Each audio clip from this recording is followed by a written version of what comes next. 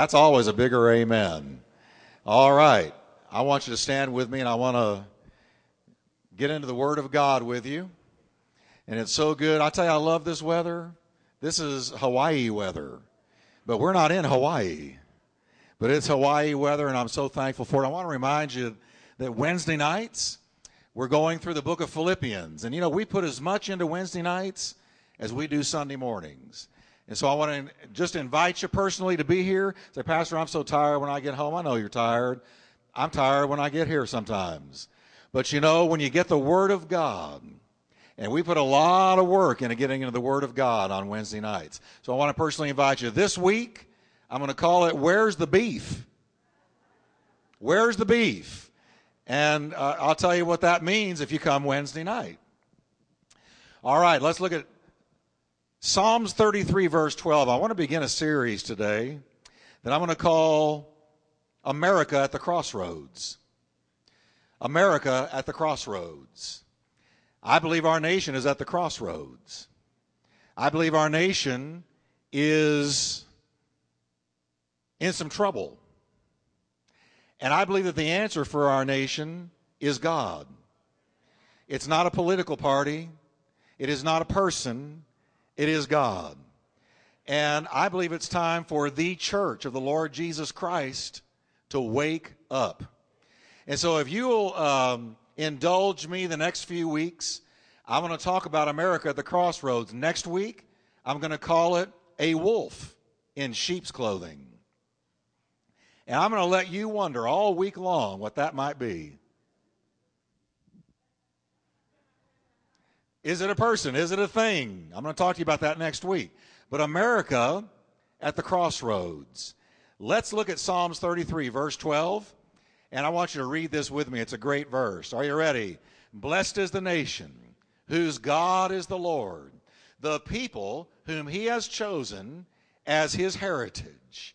Now, I think that's worth reading one more time, because how many of you want God to be the God of this nation? The God of the Bible. I think I'm going to get a little bit worked up today because this has been chewing on me for a while. And so let's read it again. Blessed is the nation whose God is the Lord, the people whom he has chosen as his heritage. Father, open our eyes to your word today, and I pray for a great blessing on it. I pray you will speak to us, and we want to take a moment, Lord, and pray for the United States of America. We pray, Lord, that your hand will move again in this nation. We pray, Lord, that your power will be manifested once again. Lord, we dare to pray for revival to sweep from coast to coast again in this nation. We ask you, Lord God, to bring times of refreshing, times of awakening, and to turn this nation back to the God it was founded upon. And we thank you for it, Lord, in the name of Jesus. And everybody said, turn to your neighbor and tell him, you better listen to this. You're going to need it in the days to come.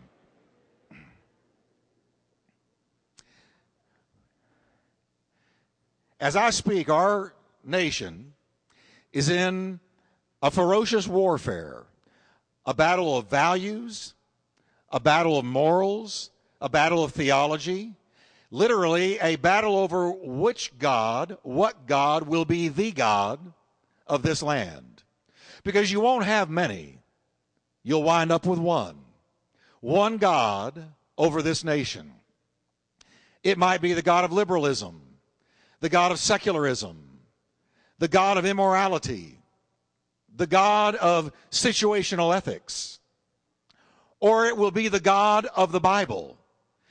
You hold in your hand the greatest book in existence in the world today, and that book, the Bible, was penned by Almighty God.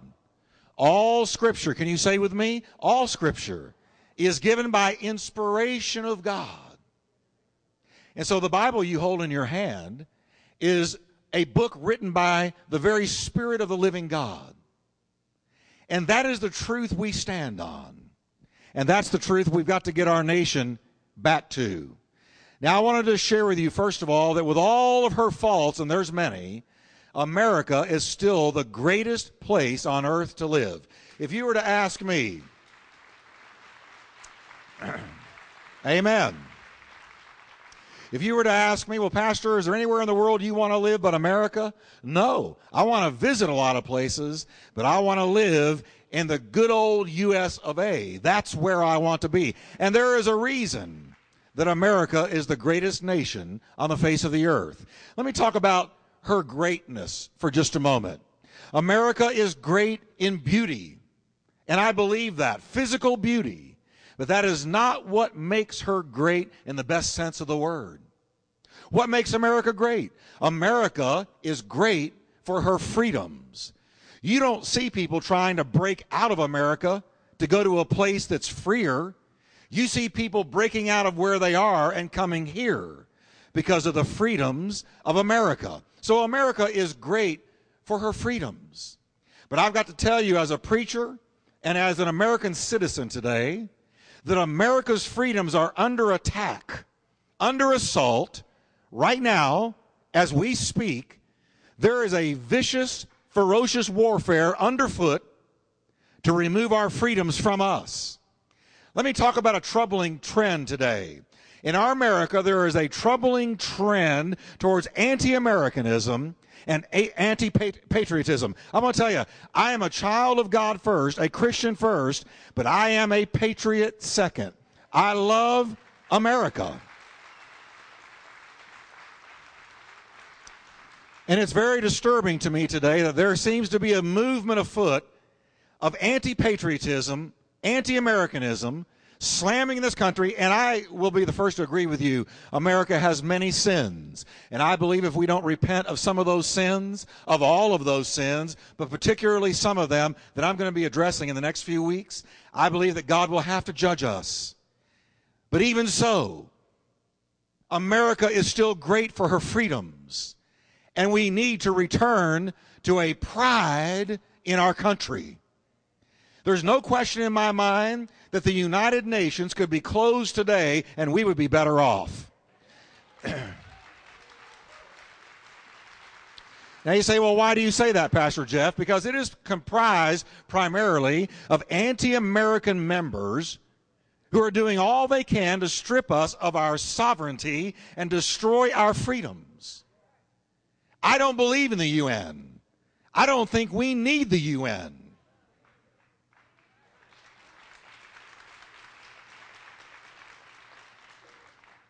Now, one way this is taking place on the part of people, members of the UN, and others even within our own country, is the consistent attempt to revise history in order to undermine the character and the integrity of our founding fathers. Saying that they weren't who we think they were. And it's starting at the top and moving all the way down into the textbooks of our children. They say, those who are anti-American, anti-patriot, that the founding fathers were motivated not by principle, but by property. That what they really were motivated by is greed and desire for wealth. And that is why they were here. This is ludicrous. Let me just tell you the truth about the founding fathers. The men who signed the Declaration of Independence had far more to lose than to gain. Most of them were already wealthy. They didn't need money. They didn't need land. 24 of the founding fathers were lawyers. 9 were landowners or rich farmers. 11 were merchants. The others were physicians, ministers, and politicians. All but 2 who signed the Declaration had families. They were educated men of standing in their communities. They knew security and they knew prosperity, but they felt there was something more important than both of those, and that was freedom. They knew that the penalty for treason, which the king considered what they were doing to be, was death, death by hanging. And yet they signed the Declaration anyway. Let me give you some quotes from some of those signers. John Hancock signed twice as large as all the others, and he said this, "Now His Majesty can read my name without his glasses." I like that. Stephen Hopkins was so old that when he signed, his hand shook. But after signing, he looked up and said, "Gentlemen, my hand trembles, but my heart does not." 4 delegates from New York were particularly wealthy. While British ships were just a few miles off the coast and most of New York had already evacuated, they signed anyway, knowing that they would be pursued, and they were. Some were captured and tortured, and many died. I want to say something today to the young people and by radio to anyone listening on the subject of flag burning. You need to know, when you look at this flag, the stripes, the stars, you see those red stripes. You know what that is? Those red stripes are bars of blood. A price paid for you to be free. What we've got to get into our mind is that freedom is always at risk. And there's only one way to keep it, one way to maintain it, and that is by fighting for it, sacrificing for it, and dying for it.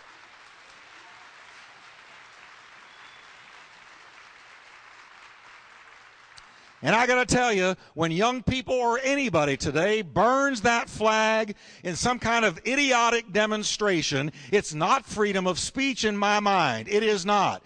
It is high treason against the land of the free, the home of the brave, and they should be prosecuted.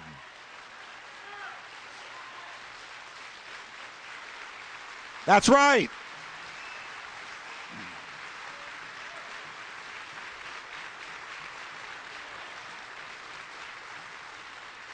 Because when you burn that flag, you're making a mockery of young men and women who have given their very life at a very young age so that you have freedom of speech and can come and go as you please.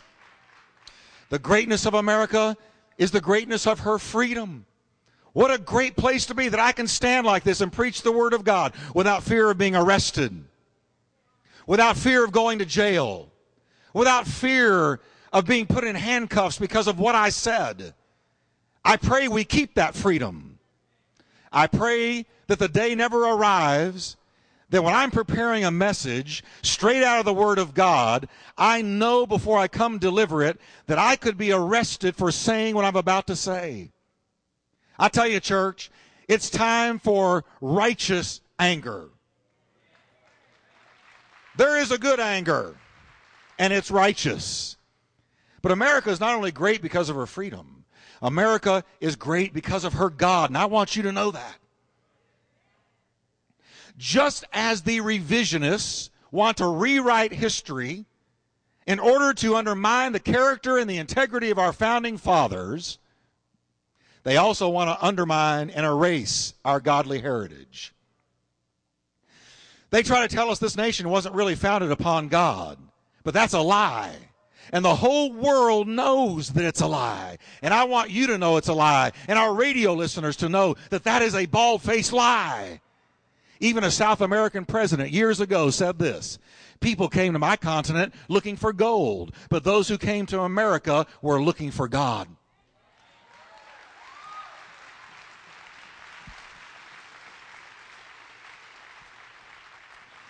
I tell you, God bless America. God bless America. Let's take a quick journey just for a moment through the religious history of America. I want you to know this because we're headed towards voting day, November 4th. I want you to know the history of this land. And if anybody's not ignorant of it, it ought to be Christians. In 1620, the first pilgrims arrived.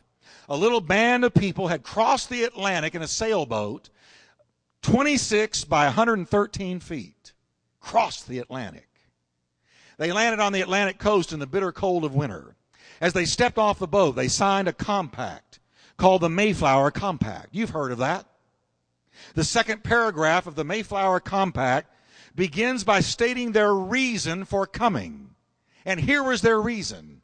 It says, "For the glory of God and the advancement of the Christian faith."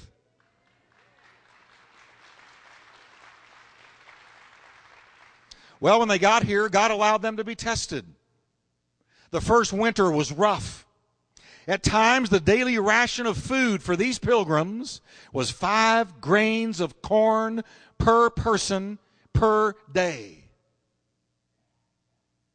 44 of them died in the first 5 months. 58 survived. In the fall of 1621, they reaped their first harvest. And what was their first harvest? It was 21 acres of corn. And you know what they did? Their immediate response was to thank God. They marched through the cornfields singing, "The earth is the Lord's, and the fullness thereof, the world, and they that dwell therein." Amen. And so there you have America in its early days, being baptized in praise, baptized in worship, baptized in faith towards God. On December 13th, those 58 pilgrims gathered with 80 friendly Indians and celebrated 3 days of Thanksgiving, which the encyclopedia records as 3 days of revival. 3 days of preaching, 3 days of praying, 3 days of singing, and 3 days of eating. Thank God we've kept that custom.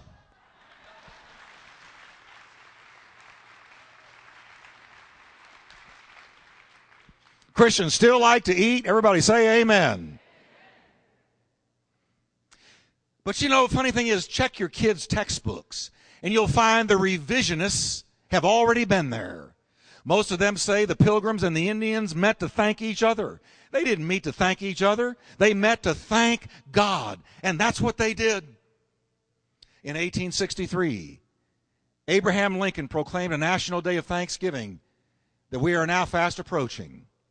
In his proclamation, he made a sad observation. I want you to hear this. He said, quote, "We have been the recipients of the choicest bounties of heaven. We have been preserved these many years in peace and prosperity. We have grown in numbers, wealth, and power as no other nation has ever grown. But we have forgotten God. We have forgotten the gracious hand, which preserved us in peace and multiplied and enriched and strengthened us. And we have vainly imagined, in the deceitfulness of our hearts, that all these blessings were produced by some superior wisdom and virtue of our own." He goes on, quote, "Intoxicated with unbroken success, we have become too self-sufficient to feel the necessity of redeeming and preserving grace, too proud to pray to the God that made us." Well, if it was that way in Lincoln's day, where are we now? I wonder what Lincoln would say if he could watch one day of American television today. The folks we know as the Puritans gave their reasons for coming to America as well. In one document, they wrote these words: "Whereas we all came into these parts of America with one and the same end and aim, to advance the kingdom of our Lord Jesus Christ and to enjoy the liberties of the gospel in liberty and peace." They came here, folks, not to build a secular nation, but they came here for religious, spiritual freedom, that they might worship God with all of their heart, not be forced into a state church like they were in England, and could worship God in their own liberty and their own way. That's why they came here, and they dedicated this land to the Lord Jesus Christ.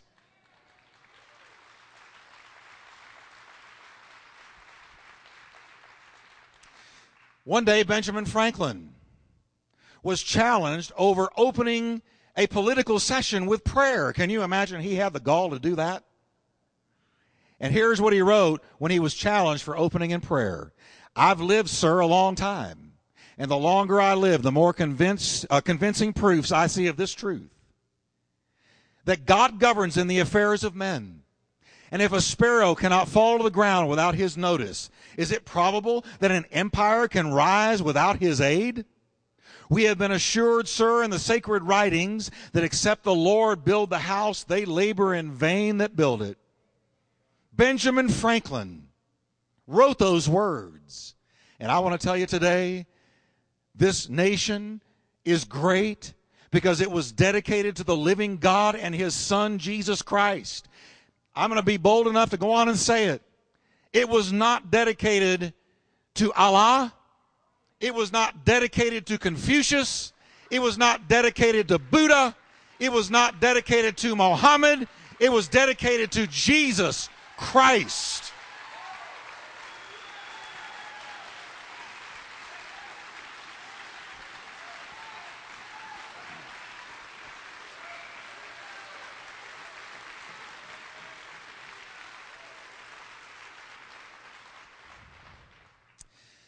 Now I got to tell you, one of the greatest enemies of Christianity in America today has been the ACLU, who I affectionately call the Against Christian Liberties Union.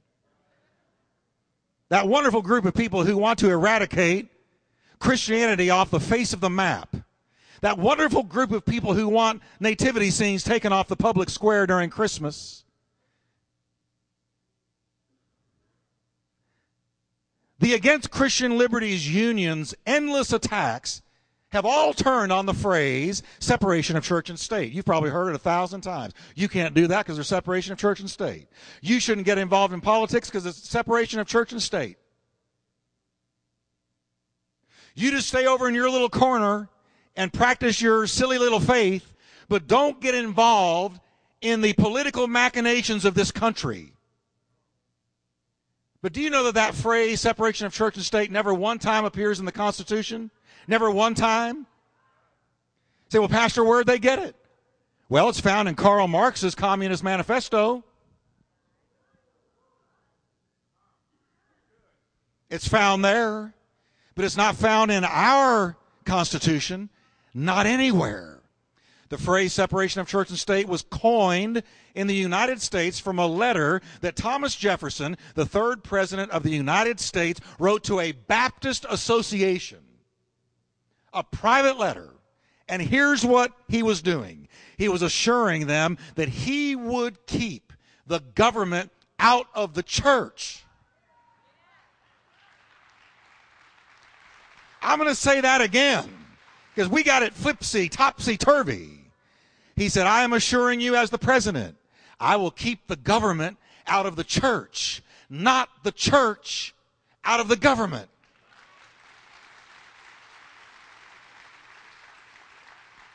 Now, the ACLU, being attorneys, will counter, and they will say, no, the founders wanted to keep religion out of the government and out of the public square. We don't want your nativity scenes. We don't want your Bibles. We don't want your carolers. We don't want your lights. We don't want your Christianity muddling up our secular culture. They wanted our nation to be a secular nation. The ACLU says about the founders. They really wanted our nation to be a secular nation and simply allow private religious practice. Is that true? History doesn't bear that view at all. That is a lie perpetrated by secularists and propagated by a liberal secular media who I can hardly watch anymore. Journalism is dead. Now it's party politics disguised as news.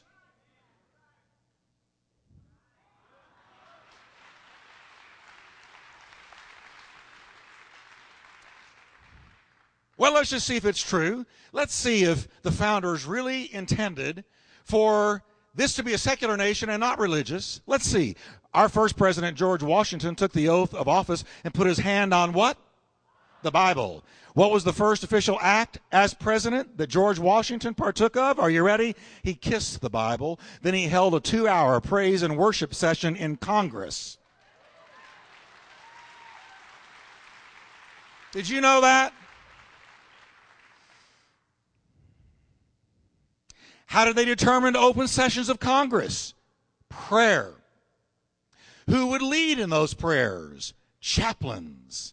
And how would those chaplains be paid? Tax dollars. Now, that's one thing I don't mind my taxes going to. Chaplains standing up, preaching the word, and praying to the living God. I'll finance that. Now, so far, does it sound to you like the founders wanted to keep God out of government? By the way, opening in prayer, the practice of opening in prayer is a study in double standards in America, because you can't open in prayer in school with our little children, and Jesus warned this. He said, woe unto you if you cause one of these little ones to stumble. It's better for you that a millstone be tied around your foot and you be cast into the ocean than that you make one of these little ones stumble. And when they don't let them pray and they take the commandments off the wall and they plunge them into spiritual darkness, they have a serious judgment coming at the hand of God.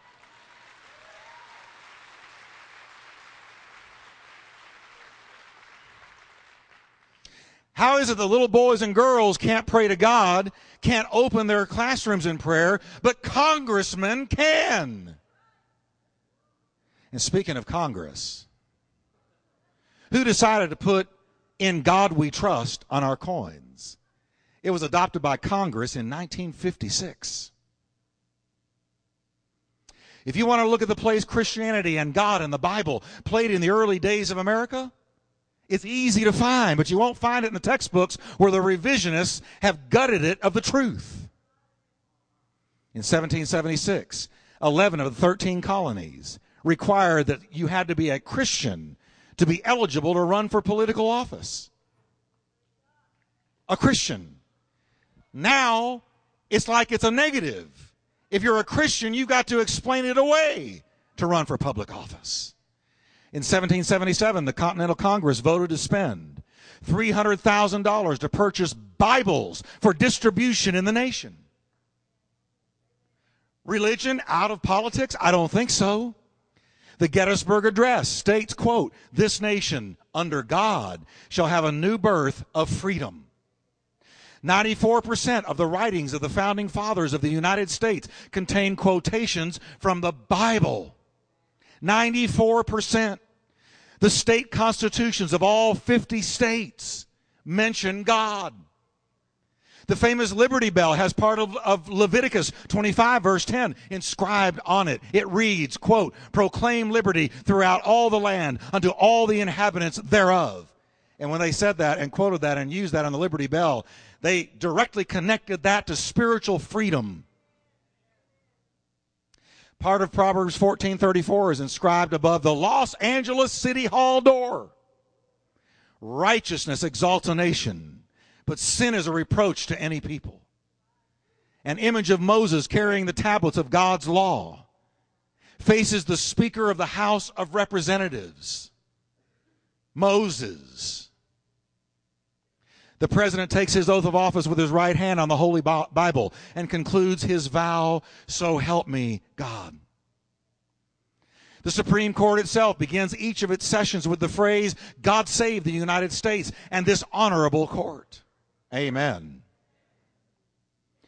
First Vice President and Second President John Adams wrote in 1798, "Our Constitution was made only for a moral and religious people. It is wholly inadequate to the government of any other." In other words, our Constitution was made for people of faith. And if you try to put our Constitution on atheistically inclined people, it doesn't work as well as with people of faith.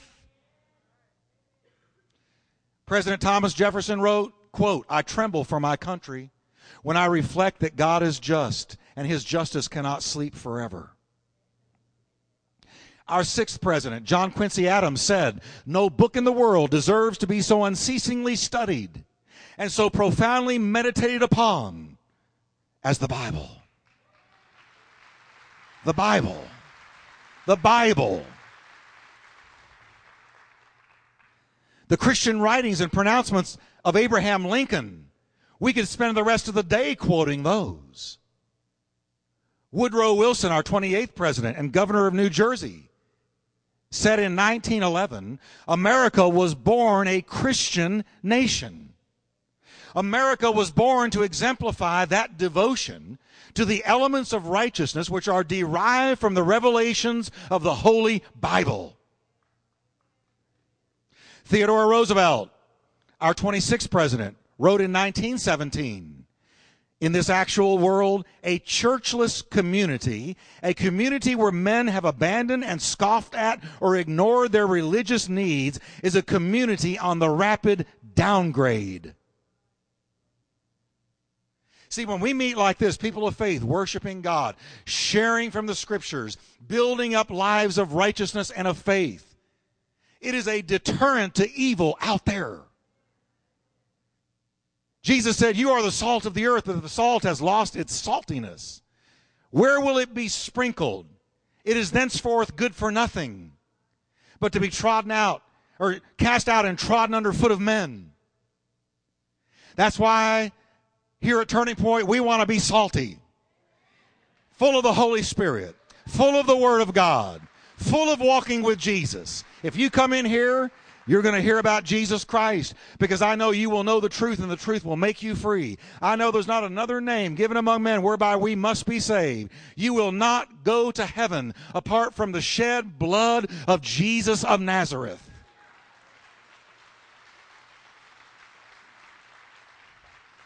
And isn't it amazing that all these early presidents knew it and said it?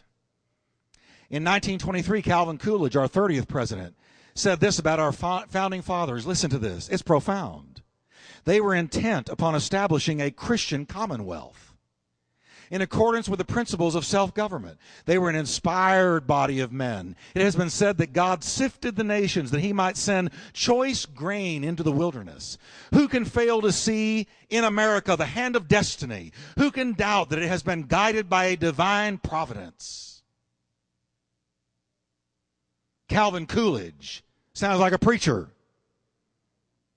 Franklin Roosevelt prayed this prayer on national radio on D-Day. And I wonder, well, as a matter of fact, I'll answer it. No, he couldn't pray this prayer today, because the secular liberal media would shut him down. But listen to this. He prayed as the troops stormed the beaches of Normandy. He said, Almighty God, with thy blessing we shall prevail over the unholy forces of our enemy. Help us to conquer the apostles of greed and racial arrogance. Lead us to the saving of our country. Thy will be done, Almighty God. Amen.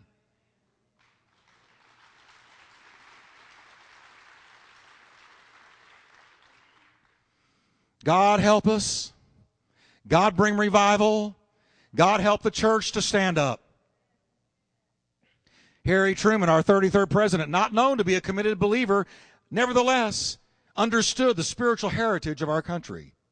He said, quote, if men and nations would but live by the precepts of the ancient prophets and the teachings of the Sermon on the Mount, problems which now seem so difficult would soon disappear. Gerald Ford, our 38th president, quoted a 1955 speech by Eisenhower on December 5th, 1974, quote, without God, there could be no American form of government, nor an American way of life. Recognition of the supreme being is the first, the most basic expression of Americanism. Wow. Dwight Eisenhower got by with that in 55. It goes on. Thus the founding fathers of America saw it, and thus with God's help it will continue to be. Recognition of a supreme being is foundational to Americanism. President Ronald Reagan said, if we ever forget that we are one nation under God, then we will be one nation gone under.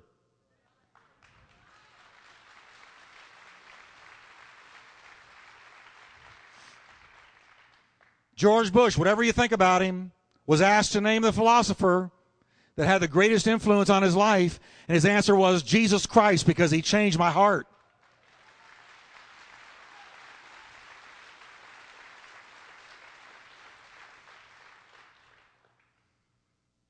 I want to talk to you very honestly today. The church is going to have to come out from under the intimidation of political correctness. Can I just talk to you heart to heart for a minute, church? I could read so many quotes. We could be here all day. This nation was founded not just on God, but on the Christian faith. And the secularists and the humanists and the atheists and the agnostics can say what they will and whine and cry as long as they want. They can try to revise every textbook in our children's classrooms, but they cannot erase the reality that this was God's country. It was dedicated to God, given to God, turned over to God, and honored by God.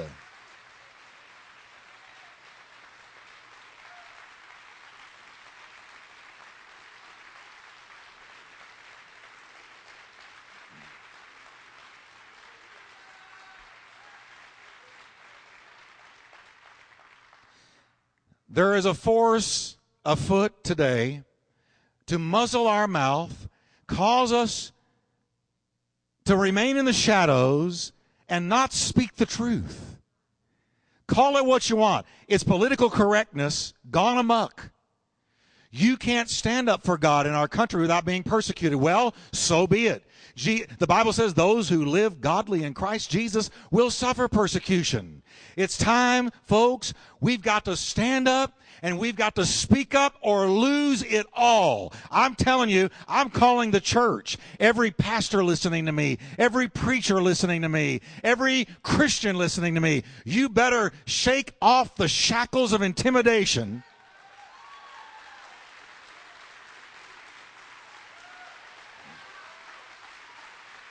Shake it off. Shake it off.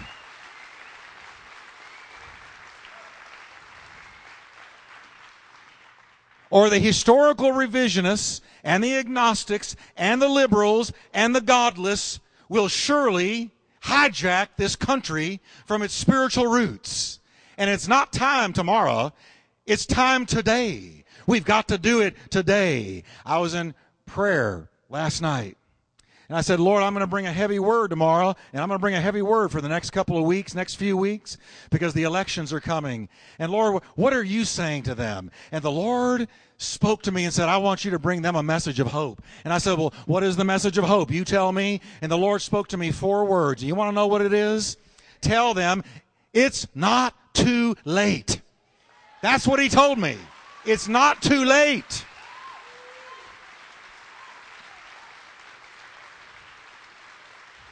Now, I want you to watch this now. The spirit of the day seems to say to Christians like you and I who believe in the Bible, who worship the one and the true living God, who believe that Christ is the only way, that we are antiquated, that we are ignorant, that we are unschooled, that we are right-wing extremist nutcases who really need to be put on the far fringe of political life and sort of looked at, that way.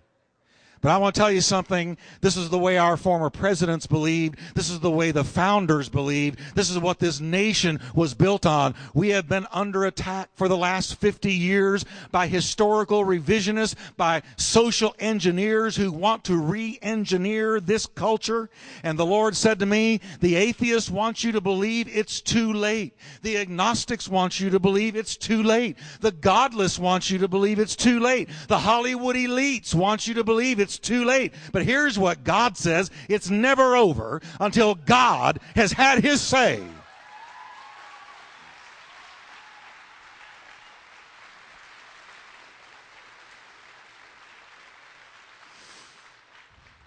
Say with me, it's not too late. It can turn on a dime. There is a sleeping giant in this country, and the sleeping giant is the people of faith. And it's time to wake up, sleeping giant. It's time to shake the sleep out of your eyes. It's time to stand up, because our enemies are not sleeping. They are intent. They have made up their minds that this nation will be socially re-engineered, but not if God has his say.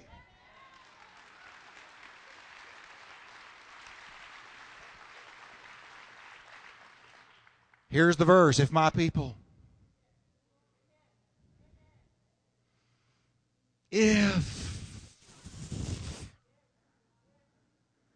that means when you see if, you are approaching a conditional promise. Some promises in the Bible are absolute. He's coming back no matter what you do. But if means you're looking at a conditional promise. contingent upon action. If my people, who are called by my name, will humble themselves and pray, seek my face, and turn from the wicked ways that have infiltrated them, then I will hear from heaven. I will hear from heaven. Not maybe, not might, not perhaps so, not maybe so. I will hear from heaven, and I will forgive their sin and heal their land.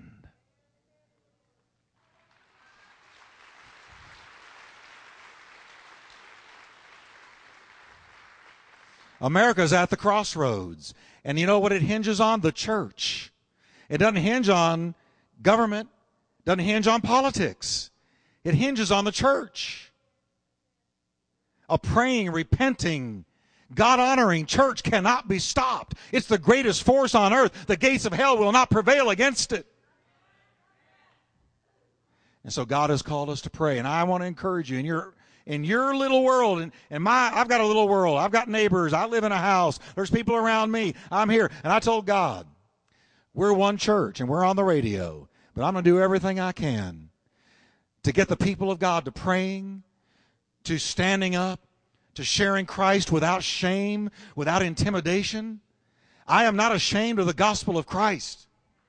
It is the power of God unto salvation for all who believe.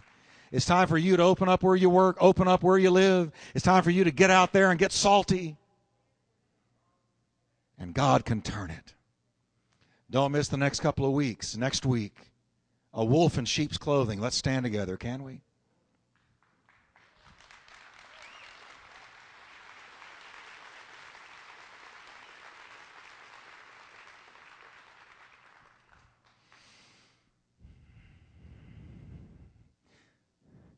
I don't know if you feel what I do, but I feel a great burden for our country. And yet, it's not too late. It's not too late. Can we just right now lift up this land? Lift up these elections. Lift up this country that was dedicated to God and to His Son, Jesus Christ. Father, we thank you that you did establish this land.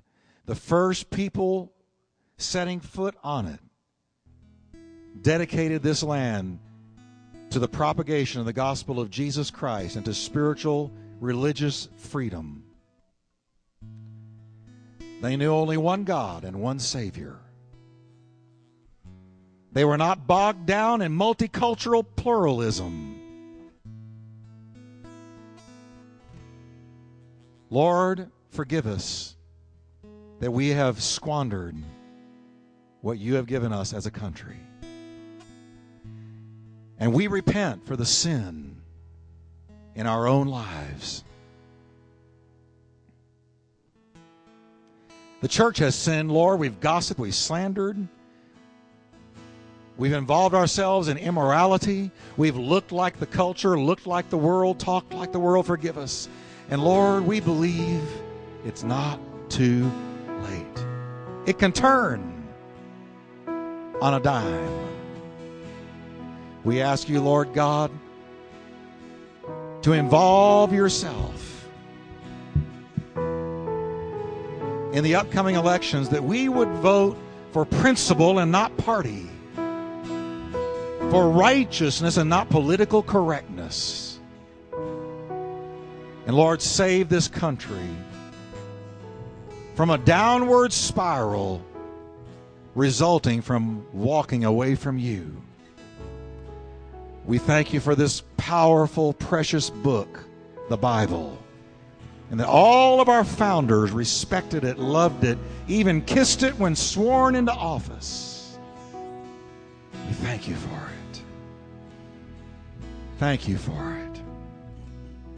Now I want you to breathe a prayer and say, Lord, whatever I can do to turn the tide and save this country, show me and I will do it.